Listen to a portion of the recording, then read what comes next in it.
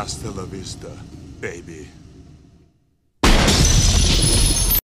Hello, everyone, and welcome back to the Joe Knows podcast. I am Darren, your host.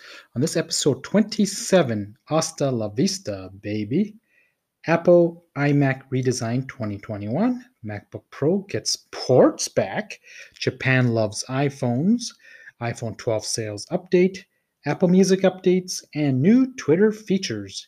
In the film and TV segment, Netflix drops Army of the Dead teaser, Disney Plus release dates of shows for spring 2021, Paramount Plus news and Fraser, Emma Watson retires, Paul W.S. Anderson and Mila Djokovic to make George R.R. Martin book to a movie, and discussion of the 90s films with Dave.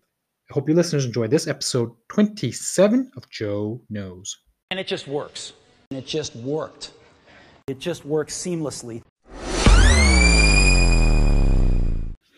Now the tech segment of the Joe Knows podcast. The latest leak from John Prosser believes that Apple will finally overhaul the iMac and will feature 5 new colors that mirror the current iPhones and iPads: silver, space gray, rose gold, green, and sky blue. Judging from the renders I've seen online, they look pretty cool, and it will modernize the iMac across Apple's product lines. And of course, the chips that will power these new iMacs will no doubt be the variant of the M1 chip.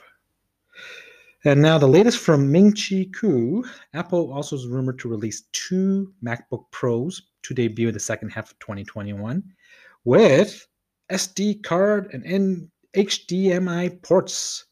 I mean, they got rid of those ports in the last few years, and these 2 models will also house a major redesign, and the ports will also allow for better external connectivity.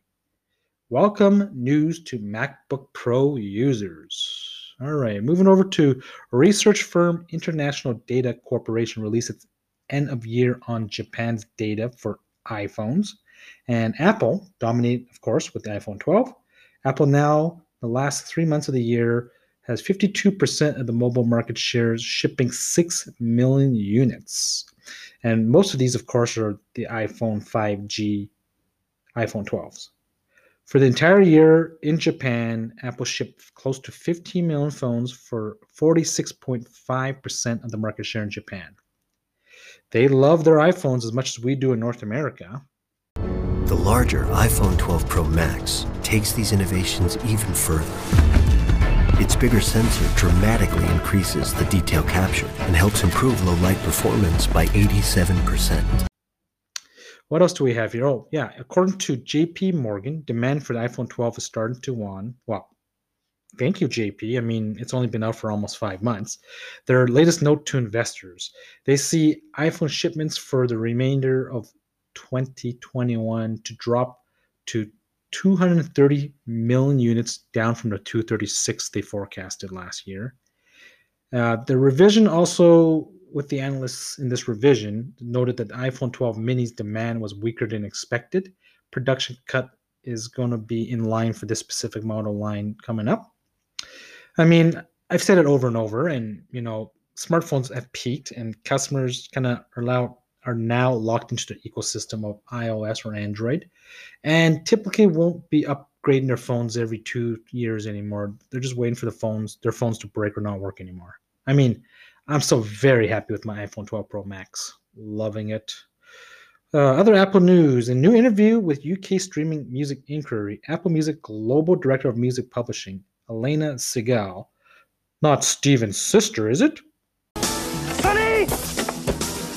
He's going to the alley! Talks about the importance of supporting artists, and Apple won't be switching to a free ad-supported model anytime soon. She goes on to say, quote, more people would use Apple Music if it was free, but believes long-term it won't generate a healthy ecosystem. Apple Music has gone further than other streaming services to ensure the money flows to the right owners. Amen. The streaming music battle continues. Lastly, Twitter announced a pair of big features coming out this year.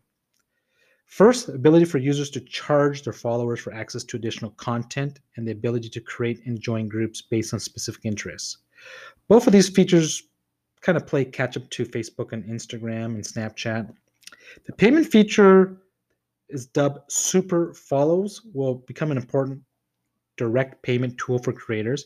The other feature is called Communities, as it sounds, will allow people to create groups with interests and should allow new users to Twitter to easier try out the service. I can't wait, as Twitter is still my most used of social apps. That does it for the tech segment of the Joe Knows podcast. Oh, wait a minute, what are you doing? Are you insured? Yeah, why? No! Ah! Broke my door.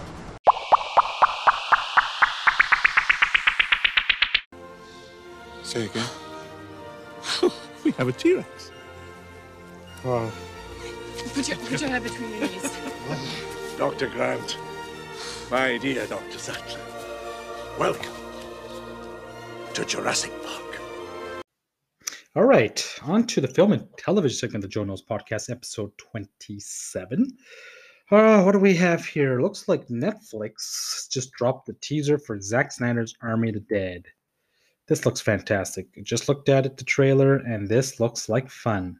The premise is zombie breakout in Las Vegas, and a group of mercenaries take the ultimate gamble into the city to pull off the greatest heist. Sweet.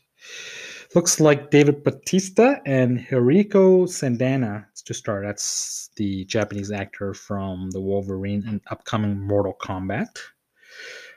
Snyder wrote and directed this. It's going to be out on Netflix May 21st. That's heavy, brother. But I dig it. Disney Plus launched Star in Canada, which they branded, and it does not disappoint. I mean, Star is essentially housing all the movies and TV shows from the Disney's purchase of 20th Century Fox Studios. That includes the groundbreaking Alien franchise that Sir Ridley Scott kicked off, but with one of the best sequels directed by Canada's own James Cameron. That's one of my favorite directors. You also have Family Guy, you have Speed, ID4, Con Air, The Rock. Essentially all the adult and PG-13 films and up on here. Thank you, Disney. Thank you for giving Canada this great treat for this continued COVID lockdown. Loving it. Staying with Disney, Marvel Studios' Kevin Feige announced that the Loki TV series is now set for a June 11th release date on Disney+. What else? The studio also announced the title for the joint Spider-Man production with Sony is now called Spider-Man No Way Home. The Mouse also announced the Mighty Ducks Game Changer set for March 26 on Disney+. Over at Lucasfilm, Star Wars The Bad Batch animated series is set for a May 4th. You know, May 4th Star Wars date? Nice. Nicely done, Lucasfilm. Moving over to this new streaming service, Paramount Plus, will launch officially March 4th, with price starting at $9.99. Of course, this is US dollar, and $4.99 for an ad supported. In related news for the Paramount Plus, the two big films that Paramount has this year, A Quiet Place Part 2, set for September 17th, and of course, Mission Impossible 7, set for November 17th, will now only be in theaters for 45 days and come right over to the Paramount Plus streaming service. Let's hope us Canadians get our tastes of this Paramount Plus streaming. I mean, there's so many streaming services. Also, what else do we have? Oh, actually, staying with Paramount Plus, according to Variety, the studio has ordered a revival of the Frasier comedy show with the original star Kelsey Grammer returning. Why not? We got Full House a couple years ago, Roseanne revival. Why not Frasier? Finally, looks like rumors spreading around the internet saying that Emma Watson, the actress who is planning to step away from acting for a bit at age 30. Her last role was in Little Women. She was also in Disney's Beauty and the Beast and live action, and of course, she's most well known for the Harry Potter series as Hermione Granger. Enjoy semi-retirement, Emma. All right, what else? According to Entertainment Weekly, husband and wife Resident Evil duo of Paul W.S. Anderson and Mila Djokovic, I think that's how you say her last name, I probably butchered it, have found their next movie based on a fantasy work by George R.R. Martin. You know, the guy that did GOT, Game of Thrones. The short stories entitled In the Lost Lands will serve as the source material. Interestingly, Mila has been attached to projects since 2015, and it looks like Dave Bautista has boarded this project to star opposite. And the story is about a queen, sorceress, drifter, good and evil, debt and fulfillment, love and loss. Nice. That's going to be awesome. Fantasy type. Looking forward to it. All right, now it's 90s movie talk with Dave. What an era that was, eh, Dave? Yeah, man, the 90s had some sweet titles. I mean, like if I just drop you the top 5 moneymakers of the 90s, it's the first time that Hollywood saw a billion-dollar hit in James Cameron's Titanic, followed by Lucas, who we thought would have had the first billion-dollar hit with Phantom Menace in $924 million. Mm-hmm. Jurassic Park at $914 in number 3. Independence Day at number 4, $817, and rounding out is good old Lion King at $763 million. Ooh, wow. I didn't think Lion King would have been in there. Yeah, it's a good movie, but like just an animated feature. Was peak Disney. That was the last time Disney animation made that much movie till obviously the newer decades with Frozen and whatnot. But that was their decline because in the 90s, can you guess what else came out in the 90s from another? Well, Disney partnered up with another company. Pixar. There we go. Toy Story, buddy. So I think that's kind of shifted, and that came out in 95. So that started shifting. People, I guess, audience started to want to go see that type of animation. Because I mean, Disney still also had Beauty and the Beast, Pocahontas, all in the early 90s and whatnot, and Aladdin, of course. But by the time Pixar came onto the scene with their computer-generated animation, it's game over. Yeah, but aside from like the computer-generated animation stuff, I mean, Pixar was a whole new flavor compared to Disney, right? Like it just it was fresh, and the humor was just so much broader for, I don't know, like Disney just had that niche kind of style. It was like family kind of. It didn't really push the boundaries of what storytelling typically is. They played it really safe with their ideas.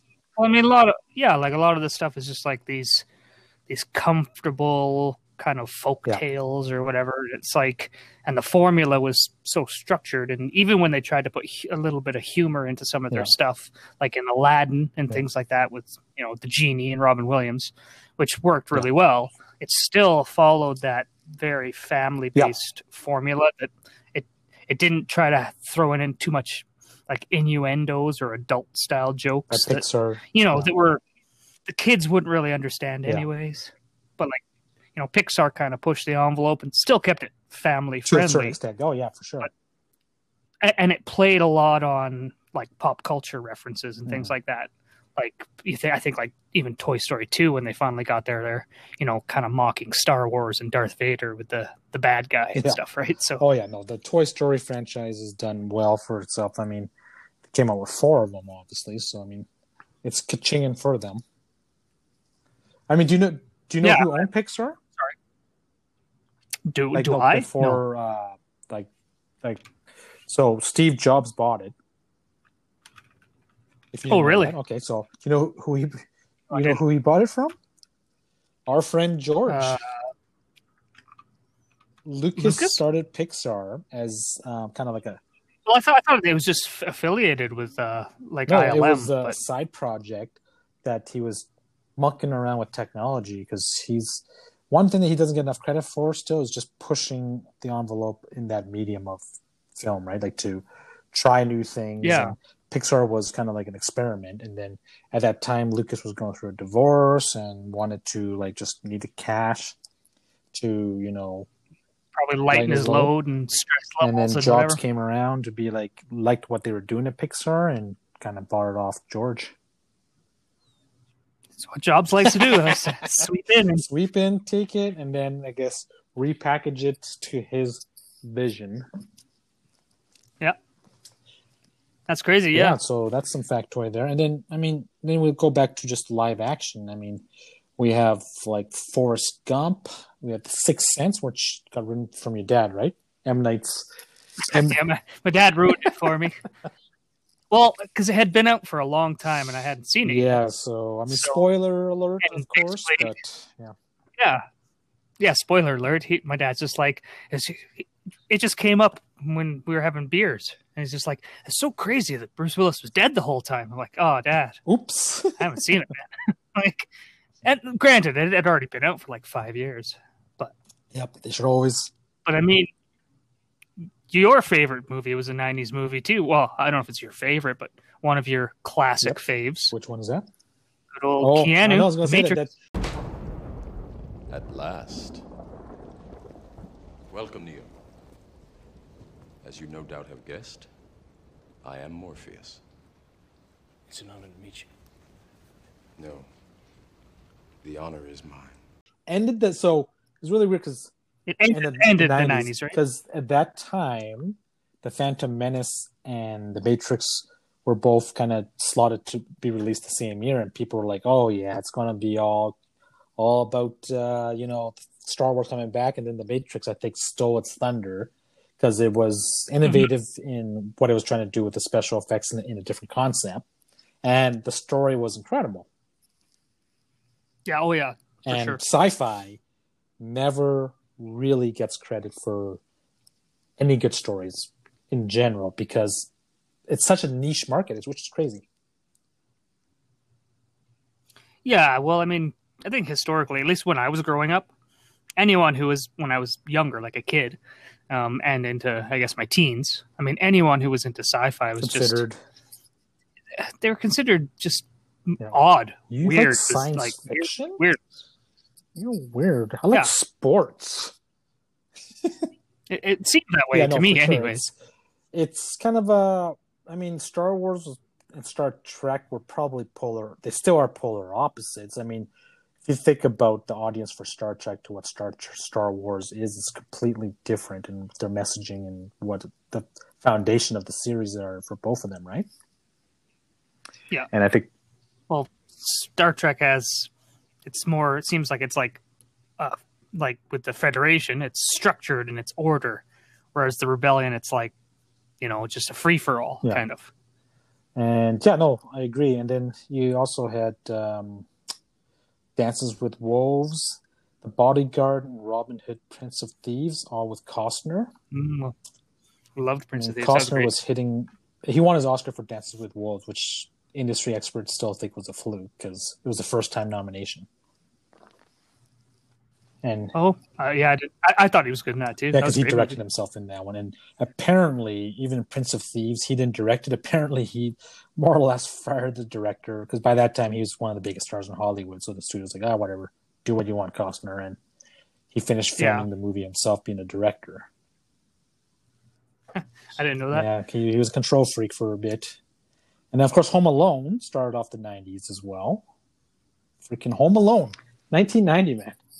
Can't believe it. It's the classic still, but... It kind of feels like an 80s movie, though. You know why? Because the way it was filmed, right? It was a John Hughes movie. Like, he wrote it, and John Hughes was a big writer in the 80s, right? Of his movies like Ferris Bueller. I'm familiar with Hughes. Every kind of 80s type of thing. And see, he's like the Breakfast Club guy, too. And then Christopher... Loved Molly Ringwald. Oh, yeah. That's one of Charlie's favorite movies. She loves that movie. We also had Pretty Woman arrive on the scene with Julia Roberts. It wasn't her first movie, but his first starring movie.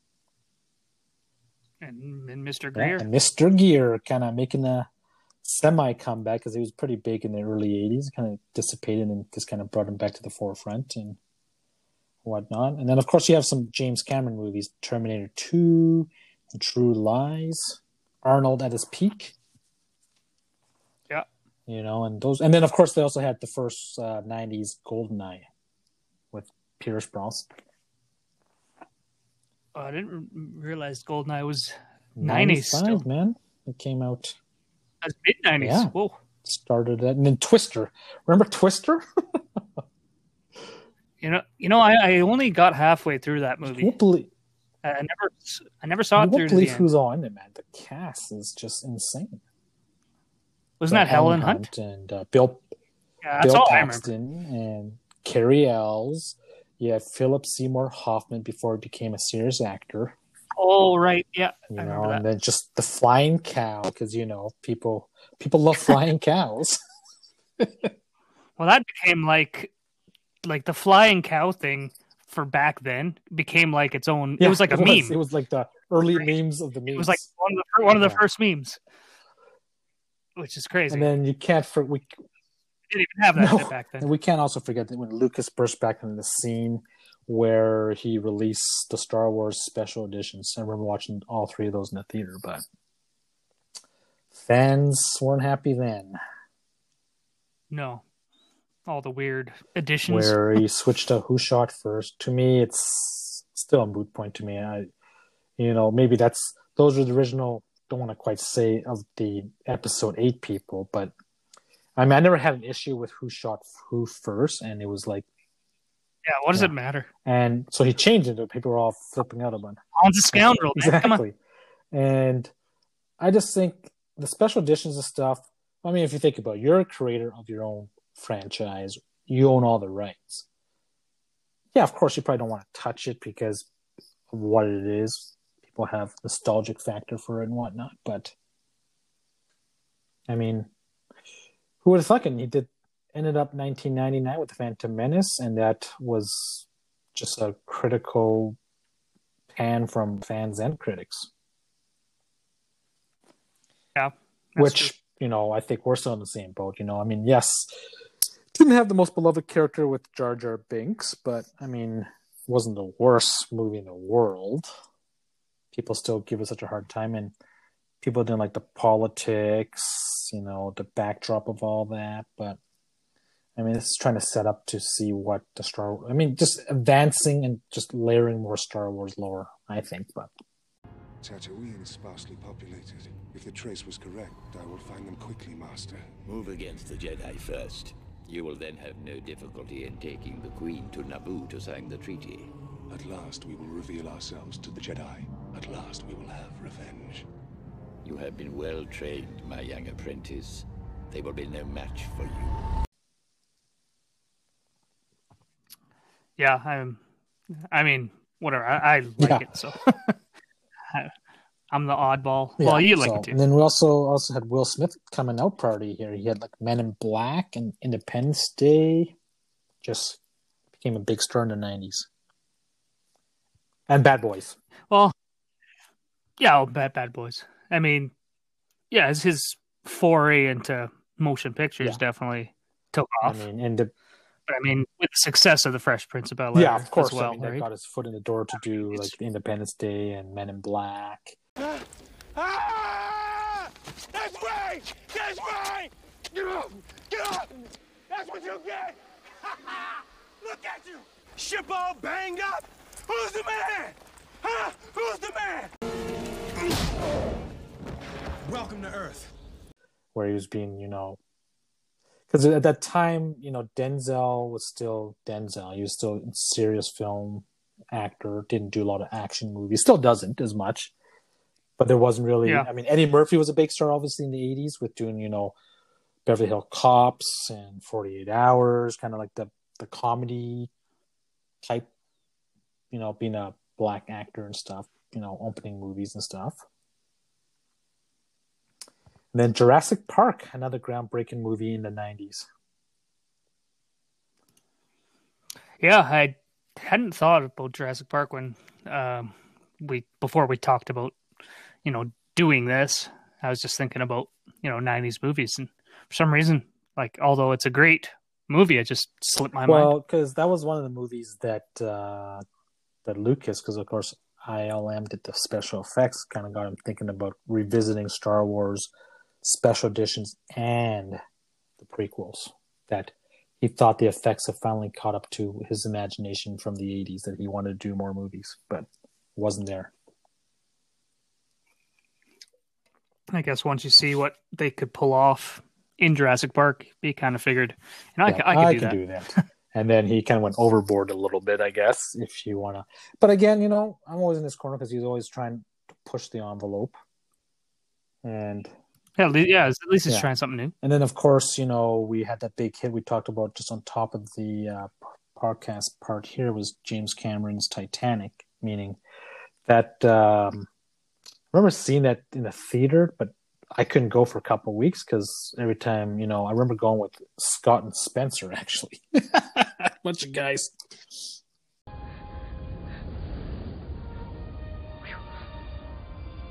Jack Dawson. Will's the repeat hitter. Have to get you to write that one down. And nice. We tried a couple times. We couldn't go because it was sold out literally for weeks. Unless you bought the ticket at a certain time. It was just before they had lots of theaters in Calgary. It was really hard to get tickets for that show. So who bought who flowers? I can't say. But so that was just really interesting because I think those movies come out I think the next one would be obviously probably Avengers, Infinity War, or Endgame, where kind of that, and Avatar, I can't forget Avatar as well, where a movie that just wasn't expected to do as well as it's supposed to do became a continuous hit for months. And Avengers was a hit probably for only a short period of time, like a month and a half, and because of the generation. I think people just want something fresh now after, no one likes to do that kind of thing anymore, like repeat watching as much. Well, yeah, fair enough. There's just so much content. It's hard to spend your time rewatching things over and over and over. And let's double back to The Matrix, though. That was a groundbreaking movie in obviously all kinds of senses. Where I think it still holds up as probably one of the best, original science fiction movies out there. And definitely and original. They're doing a number 4. They just finished filming it, so it should have been out this year, but I think it's coming out next year now. How does that pick up where it left off, or is it a prequel of some kind? The only ones they've hired back, obviously, Keanu's hot again with John Wick and stuff, and we've always been a big fan of Keanu. He's Canadian, so you gotta back him up. Him and Carrie-Anne Moss, so Trinity and Neo are still alive. Oh, okay. Yeah, that makes sense. So, I don't know, everything about just the fight scenes, them mixing up with the gunfights, and just well executed. And obviously all the plots and twists about the whole story about who he is and his journey to becoming the one. Yeah, it's funny that every time I see The Matrix, or even just after the first time seeing The Matrix, that I don't know the actor's name, but the guy who played Agent Smith. Oh, Hugo Weaving. Yeah, that's it. And then obviously he was in Lord of the Rings, right? But and he had a big part in that movie. But anytime I see that guy now in any movie, every time he comes on the screen, he doesn't even have to say anything. I just start laughing. Because all I can think is Mr. Anderson. Mr. Anderson. Run, Neo, run.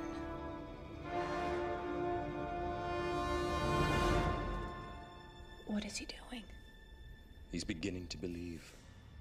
Oh, totally. He nailed that part. And that's the other thing, too. They had such a good supporting cast as well that he nailed that part so perfect. And I think, he blew up. And then, of course, he blew up with Lord of the Rings as well, somewhat with just, he was just in the first Lord of the Rings. But still, when you see him on screen, exactly. I think very few people would ever be lucky to get that type of role where there's some numbness with a line or just a look or something like that when they appear on the screen. Yeah, and it's just funny, because sometimes if I'm watching something he's in with Andrea, right? I just bust out laughing. It's like a serious movie or something. She's like, "What's wrong with you?" Yeah. Well, you know what else came out in the 90s was Mrs. Doubtfire. That was another classic. I do. I do voices. What do you mean you do voices? Well, I do voices. Yeah! We've come to this planet looking for intelligent life. Oops, we made a mistake. We're happy to be in America. Don't ask for a green card. Oh my God. Oh, yeah. Robin Williams, rest in peace, Mr. Williams, but genius, man. Genius, that guy. Yeah. Well, like, yeah, no, Mrs. Doubtfire, I love that movie. And, you know, he was the psychiatrist in Good Will Hunting, which also came out in the 90s. Yep. And yeah, like he's really, really versatile. Oh, he is. I prefer Robin Williams on camera, like in a movie, as opposed to like stand up. I was never he's brilliant. He is good at what he did, but his style of stand up wasn't really for me. It was a little too outlandish. But this is because it's not my taste. He obviously had a few funny bits. But yeah, like when he was on screen, he's just brilliant. Well, I can't not mention Saving Private Ryan was another great movie that came out in 98. That intro scene to the beach. Ooh. Oh, I know. That's amazing. That's like probably one of my top 10 like opening scenes. It just grips you right away and you're like engaged the entire time. It's amazing. And then you also had the Farley brothers with Something About Mary. It kind of broke through with that in 98. They also did Kingpin, right? Came, yeah. And that flopped. And that was 90s. That was flopped, 90s. but I think it's got a huge kind of cult following than anything else with Who Was All In It and whatnot. So with Bill Murray, of course. And Mission Impossible, too, which was crazy because it came out in 96 and Tom is still doing it. It's become his He's baby. on number 7 right now. And they were supposed to shoot 7 and 8 crazy. back to back, but because of COVID, they haven't been able to. So they're only doing 7 for now. And have to come back to shoot 8 some other time. And yeah, that's wow. I didn't even think they were doing another one. They've been progressively. I think when J.J. Abrams directed number 3, it did okay. It was when Tom Cruise was kind of going through his, people didn't like him in Hollywood because he's jumping on the couch, professing his love for Katie Holmes and just being a weirdo. Just being himself, and people are like, "How dare you love someone and be excited about it and whatnot." It's just kind of strange the way he, did it and stuff. But now he's back with 7 and 8. And then, of course, we can't forget about Nick Cage, too, from the 90s. Oh, God. I mean, Nick Cage, little face-off, and he did The Rock. And, of course, he did Con Air. Some Nick Cage action classics, man.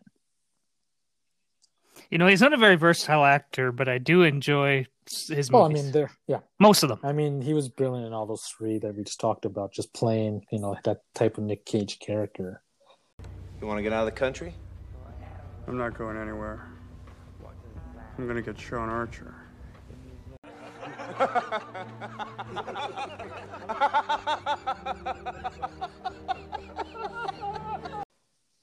It's the same guy. It is, though, right? Like, is it like almost the same? It's not the same character, but I mean, you'd think it was. Oh, I know. The same you character. played really similar type of characters in those ones. Like, he almost seems like he's like that washed up, out of work dad who's like divorced kind of guy, and it's like, now I'm going to go save the world kind of thing. That's what. And then we can't not forget about Speed with Keanu. That was a breakthrough action movie for himself, and then he kind of hit a lull before The Matrix and whatnot. But that was a pretty fun movie.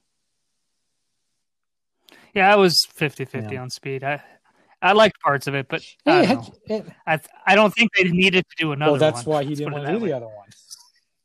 He's like, no thanks. True. And then, of course, Jim Carrey came out with The Mask the same year in 94. and Cameron Diaz. Both. So my favorite Jim Carrey movie also came out in the 90s. Cable Guy, which was so underrated for. I think that was kind of like came out kind of ahead of its time because I mean I think Ben Stiller directed that one too, I believe, from what I remember. And I didn't know that. Yeah, him and Matthew Broderick are just so good together. I mean, Charlie's whole family loves that movie. They quote it like crazy, and it had so many one-liners. Directed by Ben Stiller in '96, but because I think of the dark tone of it, kind of took people off guard. I think when it came out, right? Because I shouldn't say The Mask was Jim Carrey's breakout. It was Ace Ventura, of course, but The Mask was like kind of solidifying his status as the biggest comic in the world. And then we also had those competing movies about asteroids with Armageddon and Deep Impact. Yeah, Deep Impact. Both came out the same year. See, I think Armageddon takes the cake out of the space disaster it was way movies. More fun. It was not as serious as the other one, and although it did give us "I Don't Want to Miss a Thing" playing on repeat for the rest of eternity. I was working my job in music world at the time, and my boss at the time just hated that song. Every time he played on the store, he's like, "Someone skip this song." Don't wanna close my eyes. I don't wanna fall asleep 'cause I miss you, baby, and I don't wanna miss a thing. Yeah, no kidding. I couldn't stand it either, man. It was just so cheesy. Yeah, Aerosmith just turned it up another notch, covered it, and it became a big song. Well, for Next Generation and whatnot. So, and I think that's about it. That kind of covers, and The Fugitive is the last one too. That was a brilliant movie as well too, with Harrison Ford. I think you missed a couple good ones, man. My bad. That's what I'm saying. Pulp Fiction? Oh, my bad. Pulp Fiction. Braveheart. Oh, you know what? Because the other list I'm looking at here is I'm looking at people's making money. My bad. Okay, yes, Braveheart. Wow, like that for me. That's like one of my all-time top movies. Like it's such a good movie. It holds up really well. It's like, to me, that's almost one of the movies that, like, like the new way of setting up those battle scenes where it's like the lineup and just all the guys are just charging at each other, like it's all just mayhem, right? I think that was the movie that just kind of niched that style. I 100% agree with you. They started that type of battlefield style fighting where, I mean, yes, I totally. Like everyone just wanted to recreate it and like have their own version and outdo for sure. it, right? And I think you're right. I mean, Mel Gibson directed that and starred in as well. And yes, I don't know how I missed that one. My bad. But yeah, for sure, it was groundbreaking in that sense where people still copy it to this day. Like, I mean, obviously its effects have gone better and all that stuff. But like, I mean, and that's Charlie's one of our top 3 movies. Is Sons of Scotland. I am William Wallace. William Wallace is 7 feet tall. Yes, I've heard. He kills men by the hundred. And if he were here, he'd consume the English with fireballs from his eyes and bolts of lightning from his arse. Braveheart. Yeah. Is Braveheart? I mean, if I had a choice between Braveheart and Gladiator, I'd take Gladiator myself. But that came in. That's a different decade. One. So, but. Like for me, they're both excellent movies. I don't know, and they just, I like similar kind of idea, I guess. You kind of have this kind of hero character who's kind of, I don't know, is kind of going through a similar struggle, but I don't know. I don't know if I could put them in the same category, right? I almost have to kind of push each one to the side and say they each get their own. Exactly. So did I miss anything else then? I'm just kind of looking at the list here myself, but that you enjoyed. Other stuff. I mean, Pulp Fiction. Other ones. I mean, I'm not the biggest fan of Quentin. Maybe that's why I didn't put him up there. I mean, it was a pretty big film, and because of what it brought back John Travolta, Samuel L. Jackson came to the forefront, more or less. I mean, that's it for me. From here on in, you consider my ass retired. Jesus Christ. Don't blaspheme. God damn it, I said don't do that. Hey, you fucking freaking out on us. Look, I'm telling Marcellus today, I'm through. And kind of, I think that one,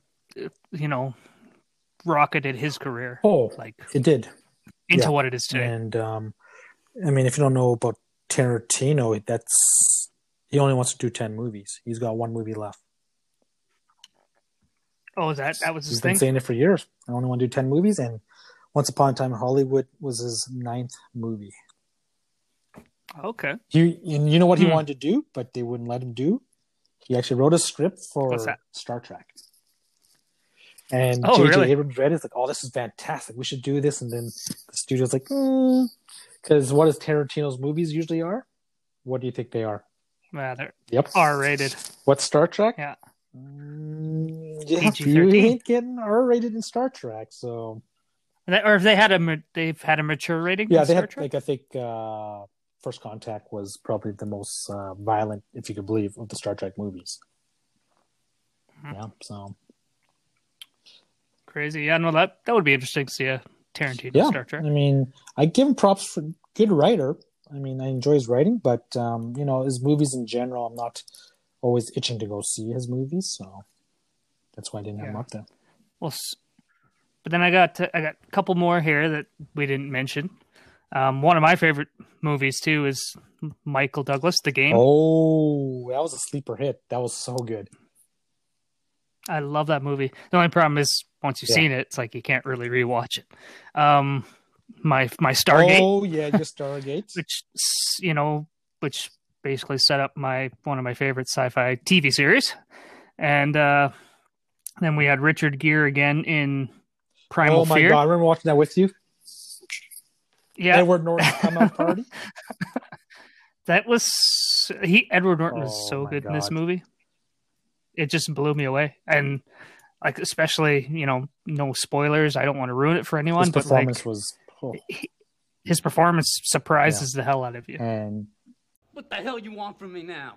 Quit your crying. I can't understand a goddamn word you're saying. You little sissy, you make me sick. You're a lawyer. You was a lawyer, ain't you? Yeah. Yeah, with your fancy suit. I heard about you. It sounds to me like they're gonna shoot old Aaron so full of poison it's gonna come out his eyes. Where is Aaron? Aaron's crying off in some corner somewhere. You scared him off.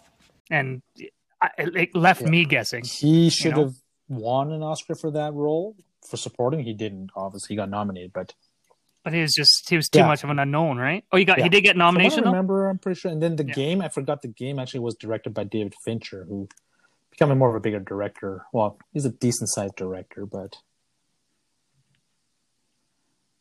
yeah, I'm familiar with Fincher, man. Let's see here. And then the other couple I had in here was Edward Scissorhands. Oh yeah, Tim Burton and Johnny Depp's relationship. Yeah, and then The Usual Suspects, which I thought was an that was awesome so good. movie. Still love that one.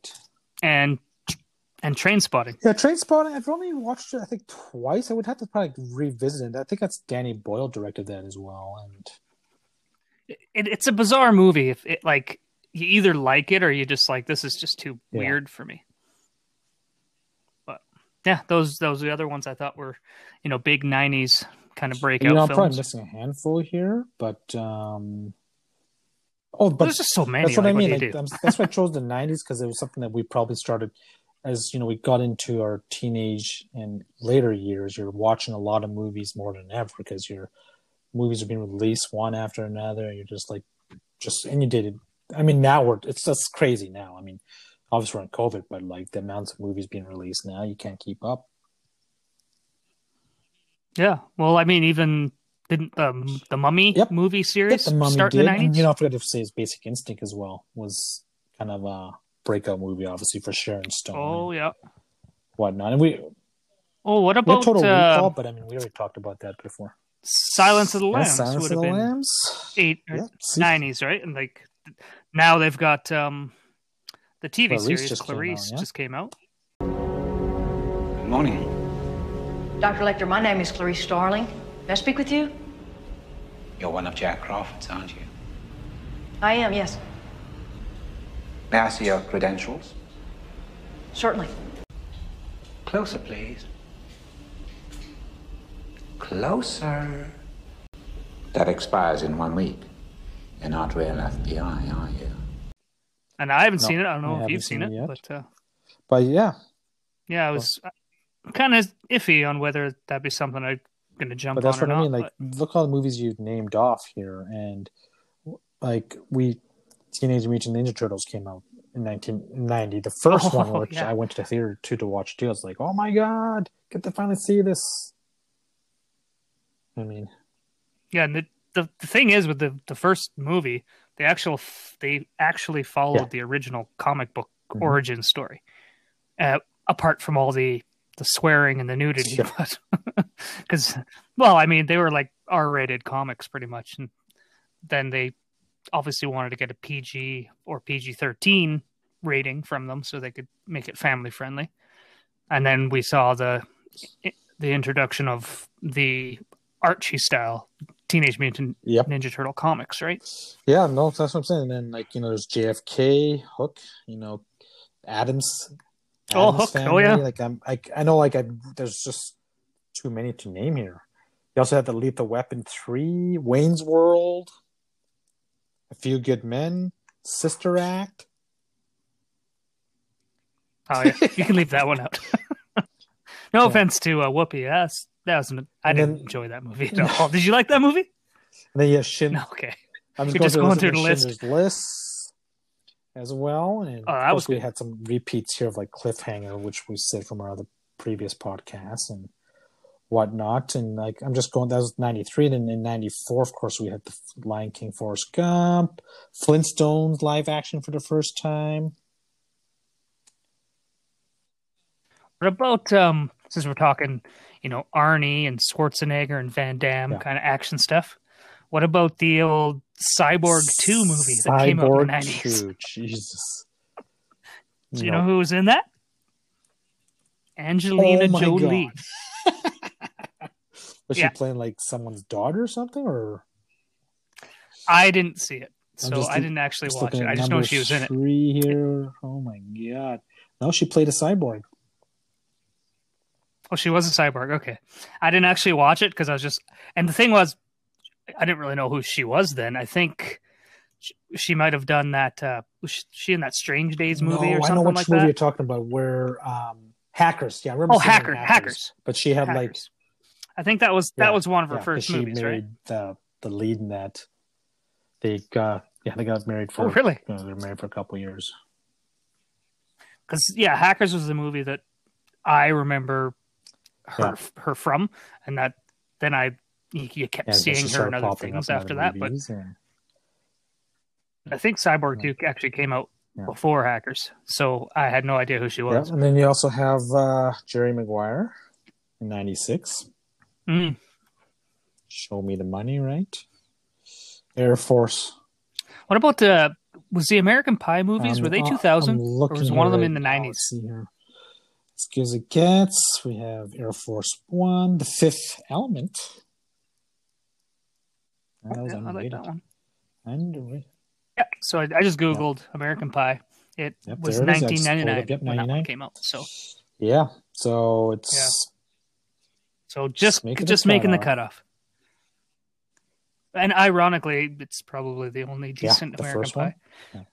It kind of went downhill, you know. Like it was the first one was it was just enough to make you laugh and introduce the crew, and then 2 just it was only half as good, and then it just kept getting worse. And worse. We also can't forget the last thing would be the Austin Powers series was launched as well. Actually, my name is Austin Powers. It says your name, Danger Powers. No. Danger's my middle name. Mike Myers. Coming to the forefront after the Wayne's World debacle 2. Yeah, I mean, and he's still huge.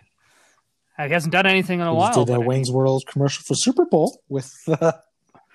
I know. I've been I'm like, why is seeing that those popping up everywhere right now?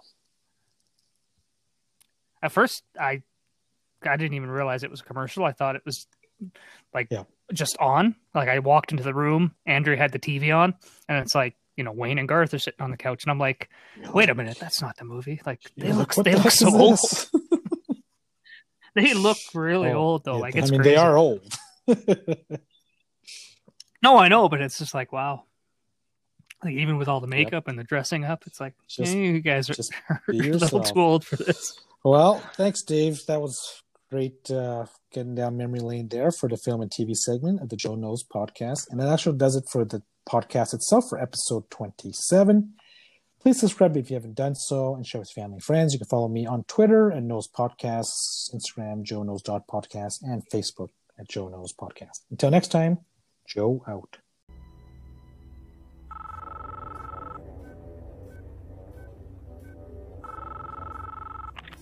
I know you're out there. I can feel you now. I know that you're afraid. You're afraid of us. You're afraid of change.